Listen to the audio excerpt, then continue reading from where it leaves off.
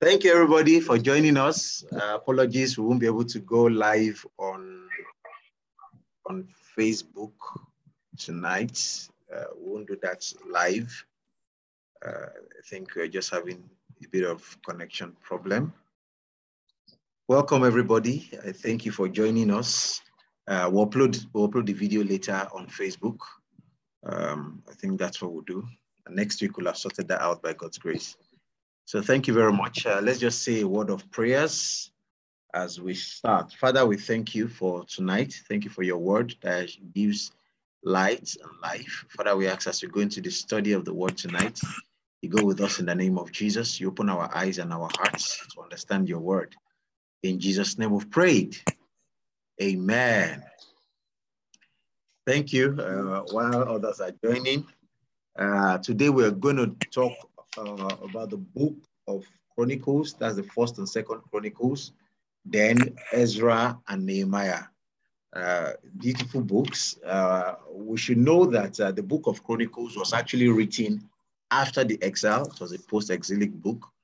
Now it talked about the history of the children of Israel and a number of details that both Samuel and Kings missed out.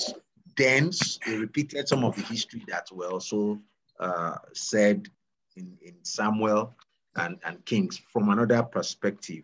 Some people, yes, they also confuse it because I think it was one of the kings, either first or second Kings, said other things are recorded in the Chronicles. And people thought that it's this particular book. No, that Chronicles is actually the Chronicles of Kings, like record of kings in palaces. So it's different from this. Both Kings and Chronicles actually drew their sources or their materials from court chronicles. And then the author is unknown. Just a few academic things there, but a number of people have referred to the author of the book as the chronicler. Yeah, we've talked about the events. So the book of Chronicles was written during the post-exilic period of the people of Judah who returned from exile to provide encouragement and exhortation for the returnees. Emphasis was placed on obedience to God, the successes of kings that obeyed, and the failures of disobedient kings. And also idolatry and infidelity were outrightly condemned. May God help us as we journey briefly through the book of Chronicles in Jesus' name. Amen. Let's hear you, Bro Michael and Sister Fumi, that you're online. So let's hear you respond. God will help us in the name of Jesus. God help us in Jesus' name. Amen. Thank you, sir. Amen. Amen. Yeah, okay. So let's go to the discussion. God has been at the forefront of the history of mankind, especially the Israelites.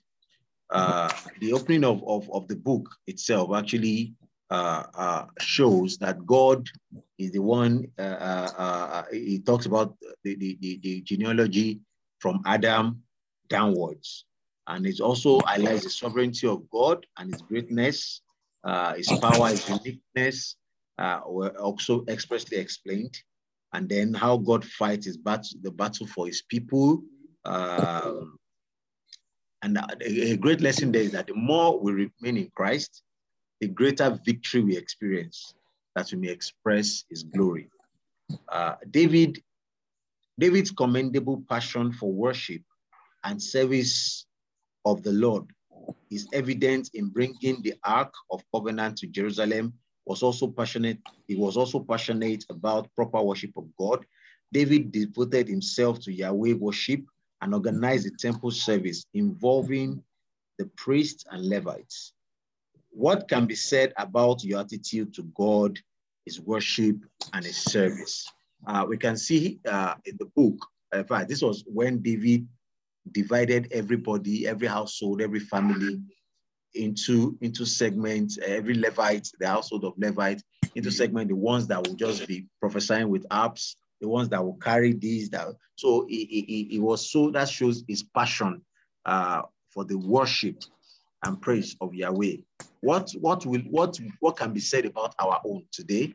When we are no longer around, what kind of reports can be said about our own attitude, either to God or to men, or to worship or to service of God? Okay, number 5. Okay, let's just go to number 6. One of the themes in Chronicles is seeking God wholeheartedly. And we can see it in David handing over to Solomon. That's in 1 Chronicles chapter 28, verse 9. At the end of 1 Chronicles, David specifically charged his son Solomon to seek God wholeheartedly, the whole of his heart. And then we could see now that Chronicles conspicuously also account for how Solomon glamorously built and dedicated the golden edifice called the temple. In fact, history records it that when the temple was rebuilt, we're going to see it in the next books we're reviewing, that the people that saw the temple of Solomon, they were crying, because even though the new generation thought the temple of Zerubbabel was good, but the ones that saw the temple of Solomon were crying because it was not anything near what Solomon built. If you read those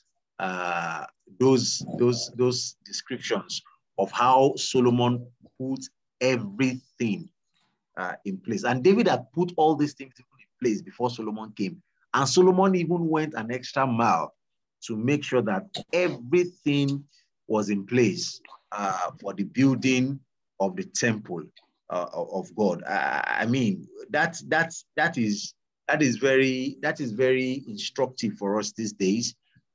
What can't we give to God? What can't we leave for God? The Lord will help us in Jesus' name. Amen. Okay, now it took a little bit of a downward turn. It is a grievous thing to neglect God. From the following scripture, highlight the consequences of forsaking God. We have a number of scriptures quoted there. And then some who sought God well. And God is still looking for true worshipers. Now, if you look at, because of time, because we are rushing, we are still doing 2 chapters per week. We'll soon be through this phase and we'll be able to dig into this study well. If you look at all those scriptures, loads of kings, like we said last week when we were treating kings, that the kings of Israel, most of them, 90% or no, 95% of them were idolatrous, were evil. The king of Judah, or that's after the kingdom has been splitted, the kings of Judah, a number of them were good, but a number of them still followed the king of Israel, the kings of Israel. So we had people who disobeyed God and what ended them, and we had people who obeyed God and what ended them. Jesus is prefigured in the Chronicles as the one coming to fully and ultimately establish the throne of David forever. That's in Matthew chapter 1, verse 1 to 17, Luke 3, 23 to 38. Jesus is actually going to literally sit on the throne of David. That's at the millennium. I've done a whole study on the book of Revelation. So please go online, either on YouTube or on any of your podcasts, any podcast platform. Just search for Book of Revelation. I've done a whole study on the entire book of Revelation. So go and let's check out the millennium and what's going to happen at that time. But Jesus is going to come back on this earth, literally to sit on the throne of David and reign for 1,000 years. Okay, let's just conclude on the book of Chronicles, because I want us to dwell on Ezra and Nehemiah. The Chronicles can be said to be Israel's spiritual heritage. It serves as a reminder, encouragement, hope, and better future for the exile returnees. And to as many who would believe in God, God is always faithful to his promise and is a covenant-keeping God. He fulfilled his promise to David in the person of Jesus Christ, our Lord and Savior, whose reign has no end. God's glory filled the temple that the priest could not enter. That is an indication that if we dedicate our lives unto God, he will fill our lives with his presence. For our body is a temple of the Holy Spirit, which is not built with hands, as the Father is looking for true worshipers who would worship him in spirit and in truth. There is the hope of restoration if we humble ourselves, pray, seek God, and turn from our wicked ways. It pays to seek, know, and serve him than to neglect and reject him. God is still seeking true worshipers all through the Bible. If you even read, when we get to the prophet, you see that God was still referring to the fact that the children of Israel were going back to worship other idols, worship idols of wood. God is still seeking worshipers till today. So if you can be true in your worship to God, God seeks you. I mean, how will the maker of the whole universe seek you? So, and if you can give him that, what he thirsts for, imagine what he's capable of doing for you. He can stop protocols, break protocols on your behalf. The Lord will help you in Jesus' name. Okay, let's quickly go to Ezra and Nehemiah. Yes. So these two books are like Siamese twins. Have I talked about Nehemiah? Okay, no, it was Esther. I think we've talked about the book of Nehemiah. You can check one of my podcasts. Maybe I think I've talked about the book of Nehemiah. But yes, in fact, I've even written a book on Esther. I hope I'll get to publish it in a couple of weeks. Just a few more edits, and I will publish it. I've done an extensive teaching on Esther as well. So Esther, Nehemiah, Ezra were also exilic books, but Ezra and Nehemiah are kind of Siamese twins. Why? Because, in fact, okay, let me just read the introduction we have here before I explain what I wanted to explain. Like Siamese twins, the book of Ezra and Nehemiah were originally one book in the Hebrew manuscript. Even possibly Chronicles and Ezra, Nehemiah were a first and second volume of Hebrew history. So these three books, Chronicles, Ezra, and Nehemiah, were together because they were all post-exilic. They were all after the children of Israel. They've served their 70-year term in exile, and they were to be encouraged to come back to Jerusalem. God's people have fulfilled their years in Babylonian exile and needed to come home according to his plans for them. But their home, Jerusalem, has been shattered and needed rebuilding.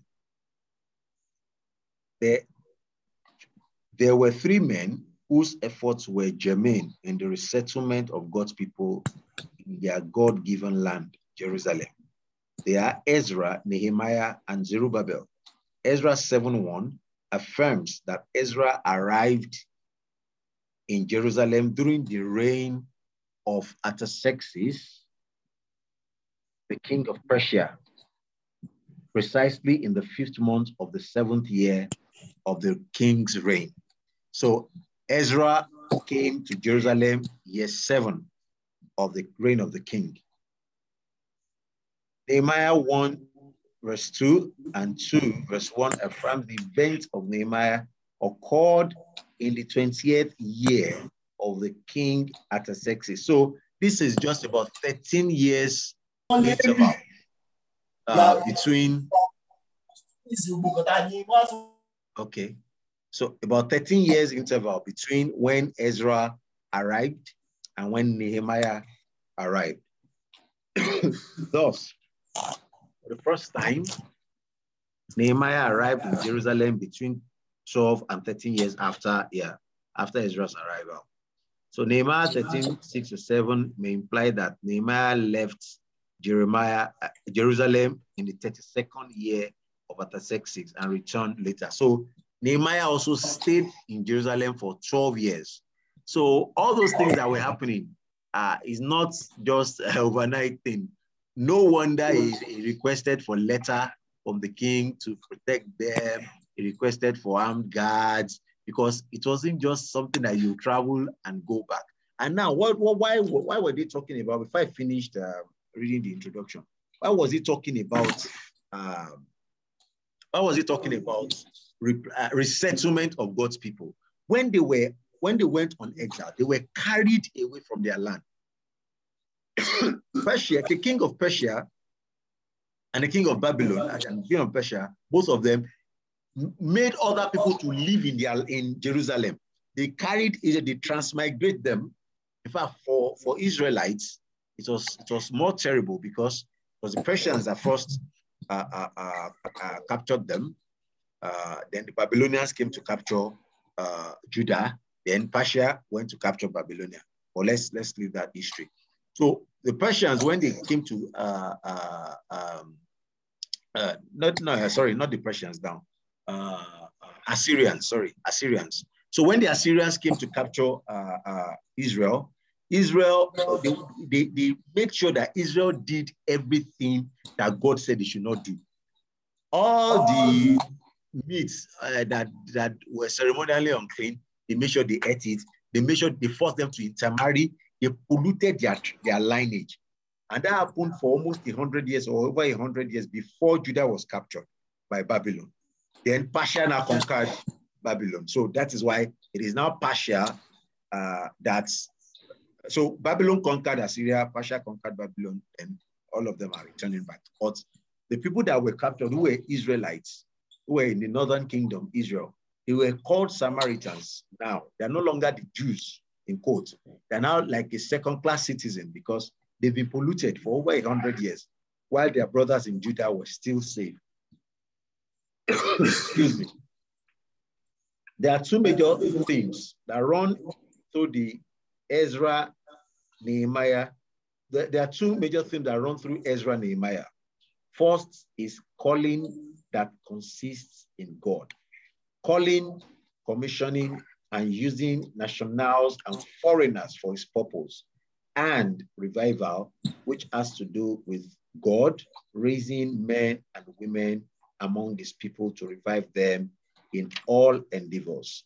The key verses bringing the two books together are Ezra 1,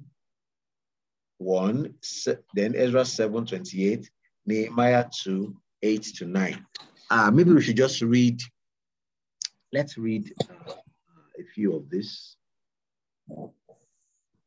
So let's read Ezra 1, verse 1. Someone else to please open to Ezra 7, verse 28. Then another person, Nehemiah 2, 8 to 9. Who is helping us? Ezra 1, then Ezra 7, 28, Nehemiah 2, 8 to 9.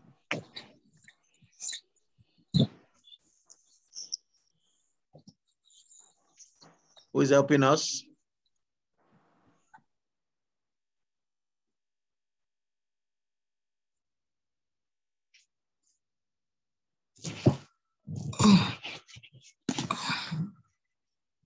Okay, maybe I should try and open it here. Is anybody helping us?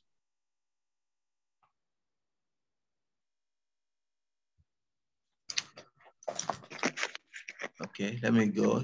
Ezra 1:1. It says, now, in the first year of Cyrus, king of Persia,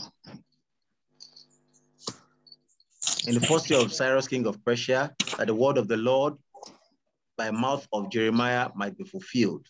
The Lord stirred up the spirit of Cyrus, king of Persia, that he made a proclamation throughout all the kingdom to put this also in writing. So this is the first year of Cyrus. Ezra 7:28. Is anybody helping us with that? Ezra Ezra 7:28. Yes. and praise him for demonstrating such unfailing love to me by honoring me before the king, his council, and all his mighty nobles. Okay. I felt encouraged because the gracious hand of the Lord, my God, was on me, and I gathered some of the elders of Israel to return with me to Jerusalem. Okay. So now Ezra is telling us Cyrus made a proclamation in chapter 1. Chapter 7, verse 28 is saying that he brought people together. They went to Jerusalem. Now let's go to Nehemiah 2:8-9. Anybody helping us with that? Nehemiah And 2, a letter unto Asaph, Yeah. the keeper of the king's forest, Yeah. that he may give me timber to make beam for the gates of the palace which appertain to the house, and for the wall of the city, and for the house that I shall enter into. And the king granted me according to the good hand of my God upon me. 9. Then I came to the governors beyond the river and gave them the king's letter. Now the king had sent captain of the army and horsemen with me. Okay, thank you very much. I've done a very lovely teaching on this chapter 2. So now, how did these 3 verses link these 2 books together? Number 1, we know that it was Cyrus actually telling us that the hand of the Lord can use anybody, both the heathen and the believer, the Jew. So Cyrus, a heathen king, was the one that the Lord used to give that instruction to go out and build. However, Ezra made us to realize that the king, the hand of the Lord was upon him, but the king allowed him to go. That's the 7th year of Artaxerxes. Nehemiah also said the same thing at the 28th year of Artaxerxes, that he also went to the king with sober face, and the king allowed him because the gracious hand of God was upon him. So these 2 or these 3 verses link these 2 books together. They were contemporaries around the same time. So let's go to the few discussions we have, and then we'll begin to wrap up. As Ezra, Nehemiah. Okay, let me just. As Ezra, Nehemiah set out to provide a record of reconstruction of Hebrew theocracy upon the physical and spiritual foundations of the past, emphasize covenant renewal and restored community. The key messages are the power of God's word in human life, the building of the walls as a type of building of God's kingdom on earth. God's superintendence show that God's will fulfill his promises to restore his people. However broken down they appear. He uses anybody, whoever he or she is, Cyrus, Darius, Artaxerxes, Ezra, Nehemiah, Zerubbabel, etc. And this is very, very key. God can use anybody to do his will.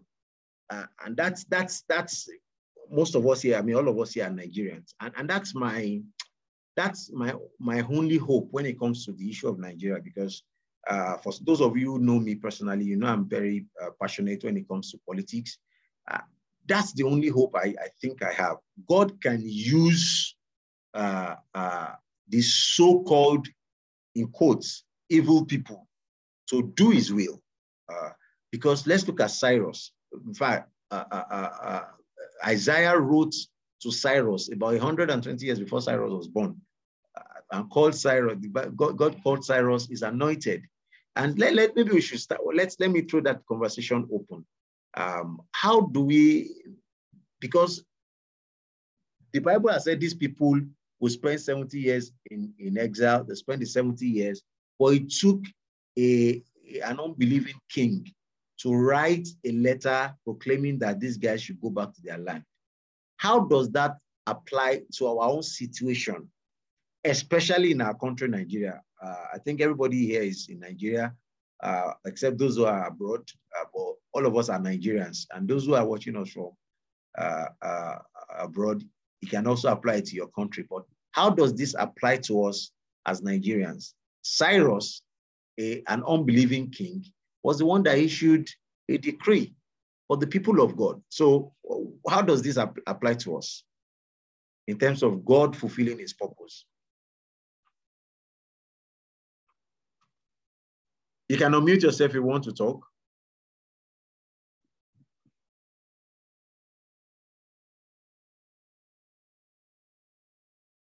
Who is going?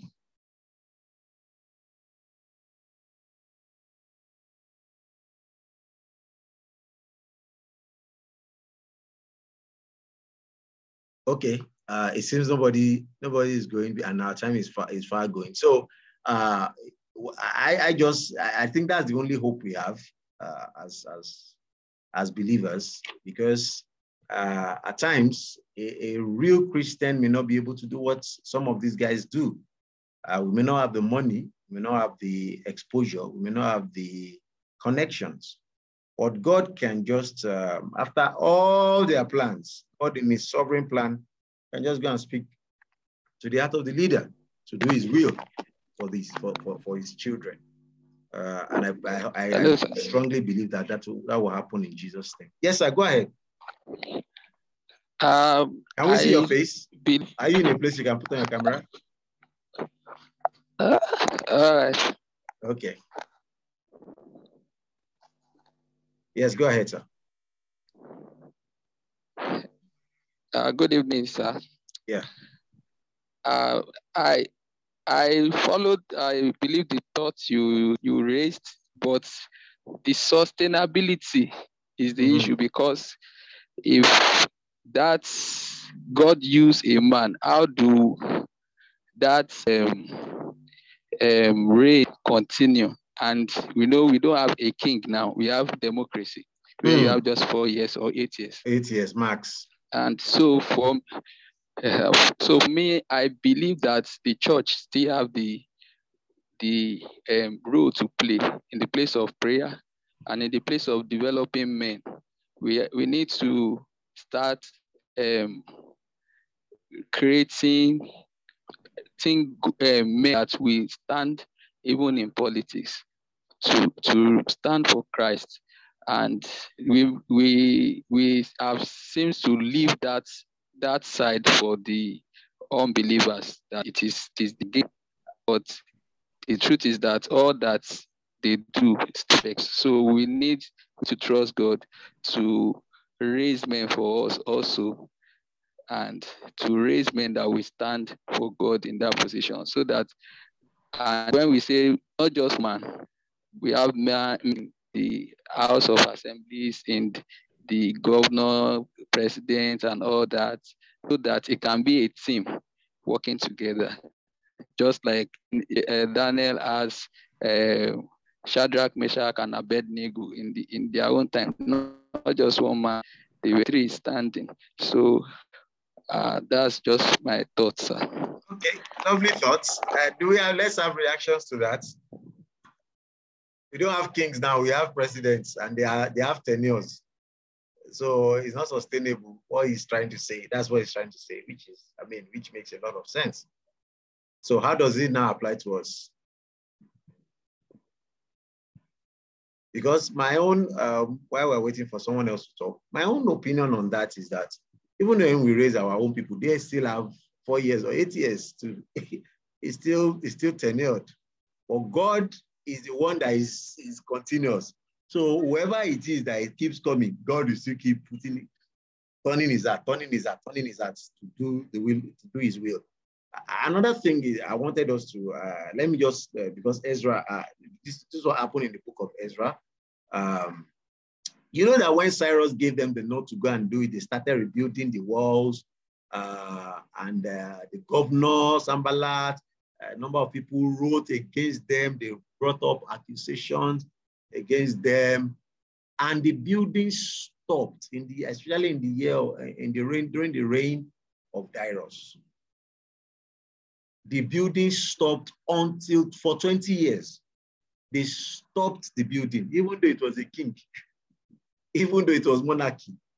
See, I was discussing with my colleagues today at work that it's only this Sorosoke generation that don't believe that people are, there is, sorry, permit me to use, what's the word?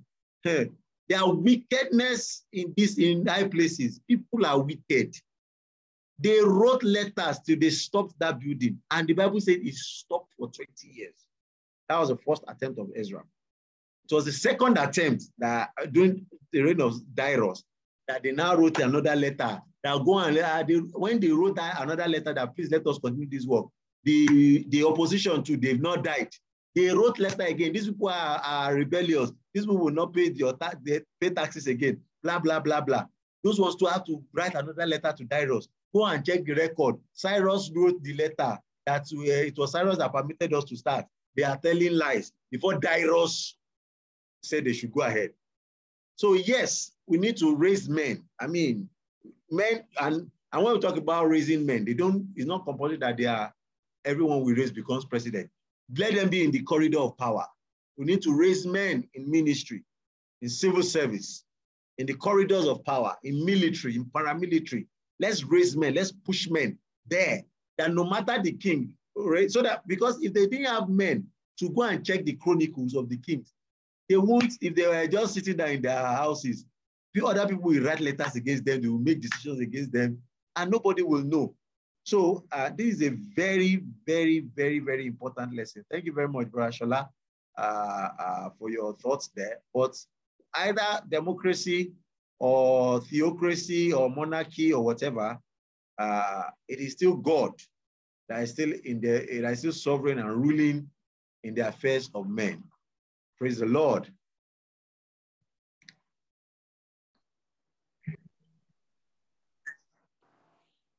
God's superintendence show that God said that conviction, the people wept because they were convicted by divine messages that aroused their conscience for a change. The messages were to reconstruct their Jewish life and to be derobed of all foreign attire. Now we need to understand that it was their fathers that sinned. And we need to be very, very careful, especially this our generation. We need to be very, very, very careful.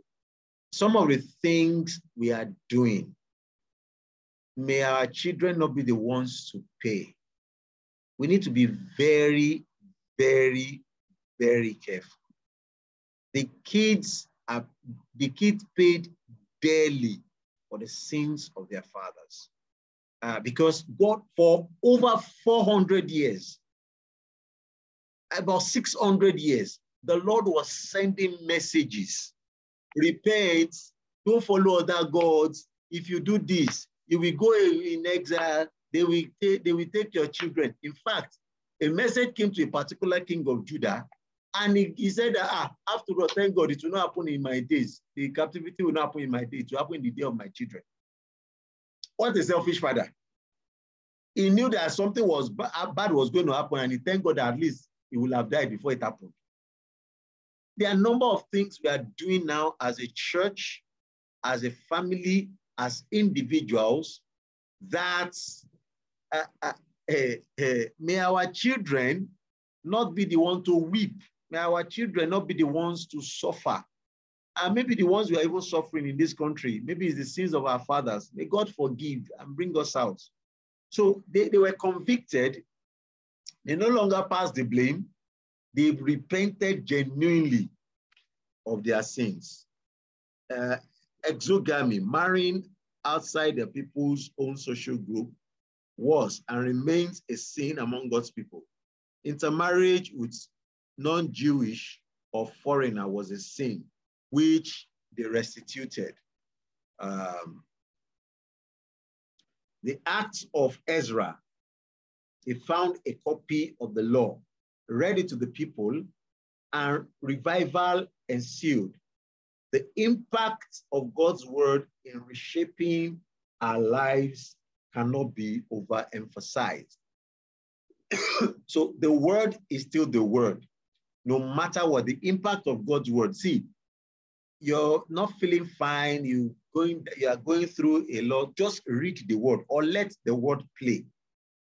See, the word of God is not ordinary. People have done, kings, presidents have done so much to stop the Bible. The Bible is not an ordinary book. We heard about a particular wealthy man in this country that sank a whole ship of Bible just to frustrate the Bible from spreading. And I do tell people, if you think the name of Jesus is an ordinary name, why is almost every religion against that name?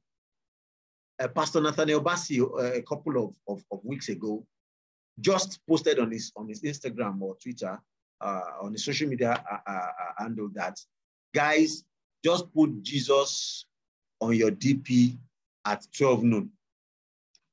He did not abuse anybody. He did not say we should carry, just the fact that, and everybody started putting Jesus, Jesus, Jesus, Jesus. And people started reacting. Do you understand? A couple of weeks after, a particular presidential candidate in Nigeria now said they should put his name and use it as DP at a particular time. His followers did so. There was no shout. There was no rumble rousing. There was no. So, I told people that you think the name of Jesus is ordinary.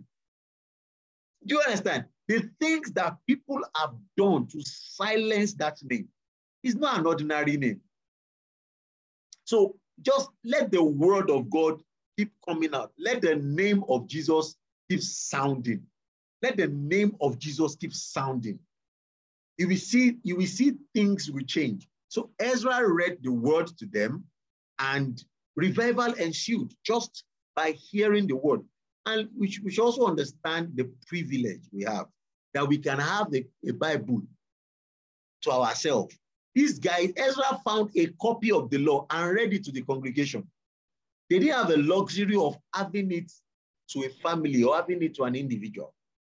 So the things we take for granted, some of the characters we read about in the Bible will do 1,000,001 things to get what we're taking for granted.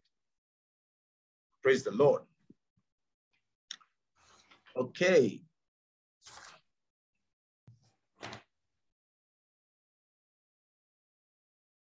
The Acts of Nehemiah, he assisted by the king, led his people to rebuild the fallen Jerusalem walls. He also instituted moral and religious reforms to rededicate the Jews to God. Is there anything that needs rebuilding in your life? Though the prophet faced stiff opposition, God's work cannot be stopped. The project was completed. We are called to build lives for Christ and not destroy lives.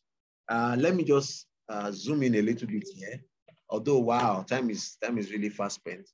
Okay, we are called to build lives. We're not called to destroy lives.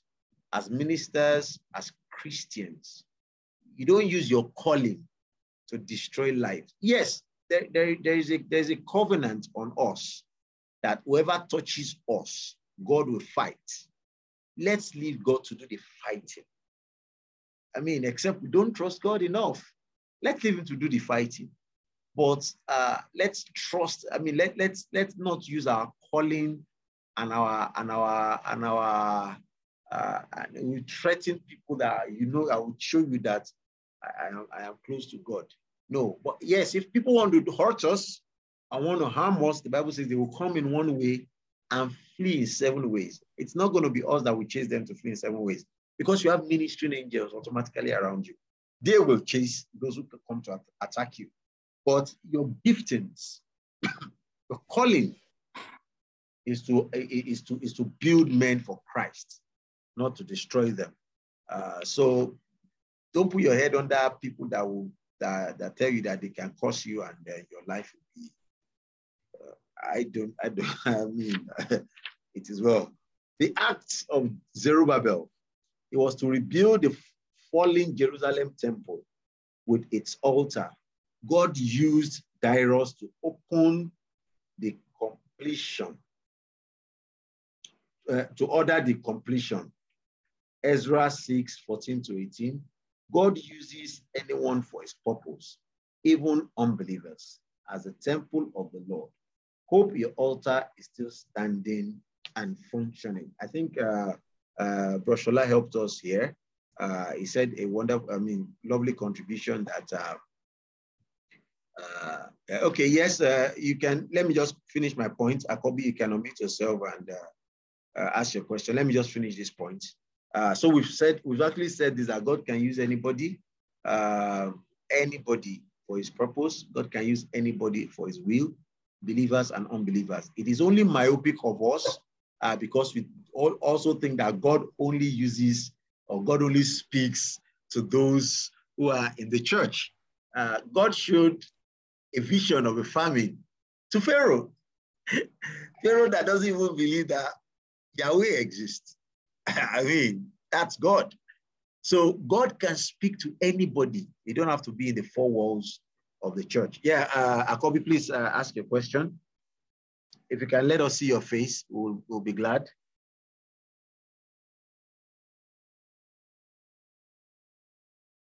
Okay, you are still muted. We can't hear you.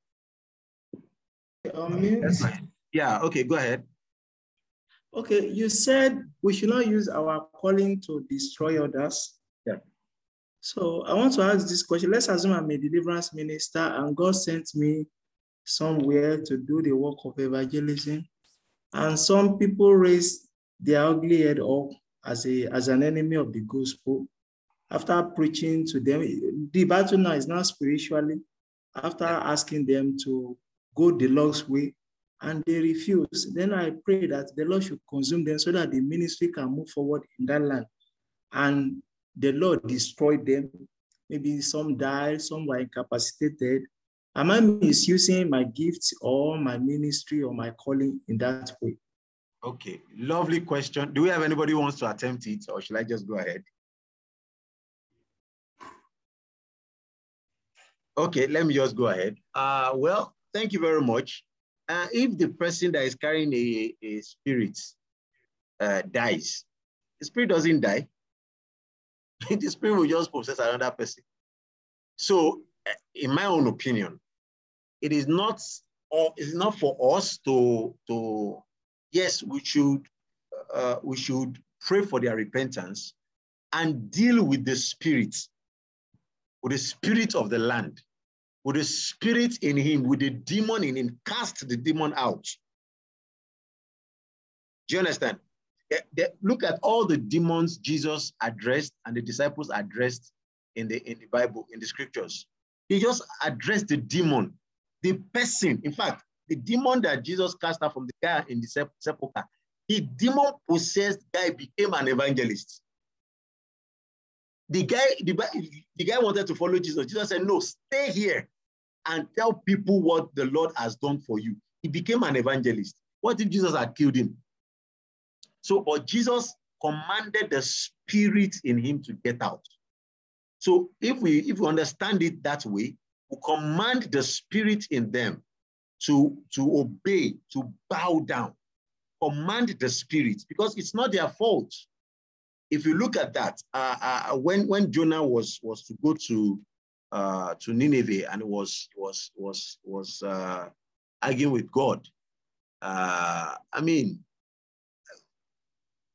God had to tell him that, is it your are you the one they offended? And Jonah said, I know you, God, you're a merciful God. The issue is that we know that God is merciful. We're like Jonah. We know that God is merciful, and we really don't want these people to see God's mercies. But yes, if people are disturbing you, it is not them. It's not that human being. There's a spirit behind him. Cast that spirit out. Let that spirit not disturb you again. Let that spirit be subjected to you. So that's the way I will see that, because that person can actually be a bigger Paul. in ministry? What if the church had prayed that Paul should die? How many letters will we have had in the New Testament? So it's just the spirit that we should deal with. Those human beings can still be used by God. That's the way I will answer that. Okay, time is gone. Let me just okay. Let's just stop here. Do you have any other question? Because we have just 3 more minutes. So even though there were Sanballats and the Tobias and the contrast people, those were the agents that the devil used to stop the work. However, at the second time they were going to do that work, they said something significant. And our prophets were with us, helping us, and they could not stop the work. See, at times we want to do things alone, not with the help of your pastor, not with the help of God. There are some battles you don't fight alone. Sir, get that. See, forget Sorosoke generation thing. There are some battles, there are some assignments you don't do alone. Don't go alone. Yes, we are not to now turn past our pastors to God. Don't turn me to God. But there are some battles you don't fight alone.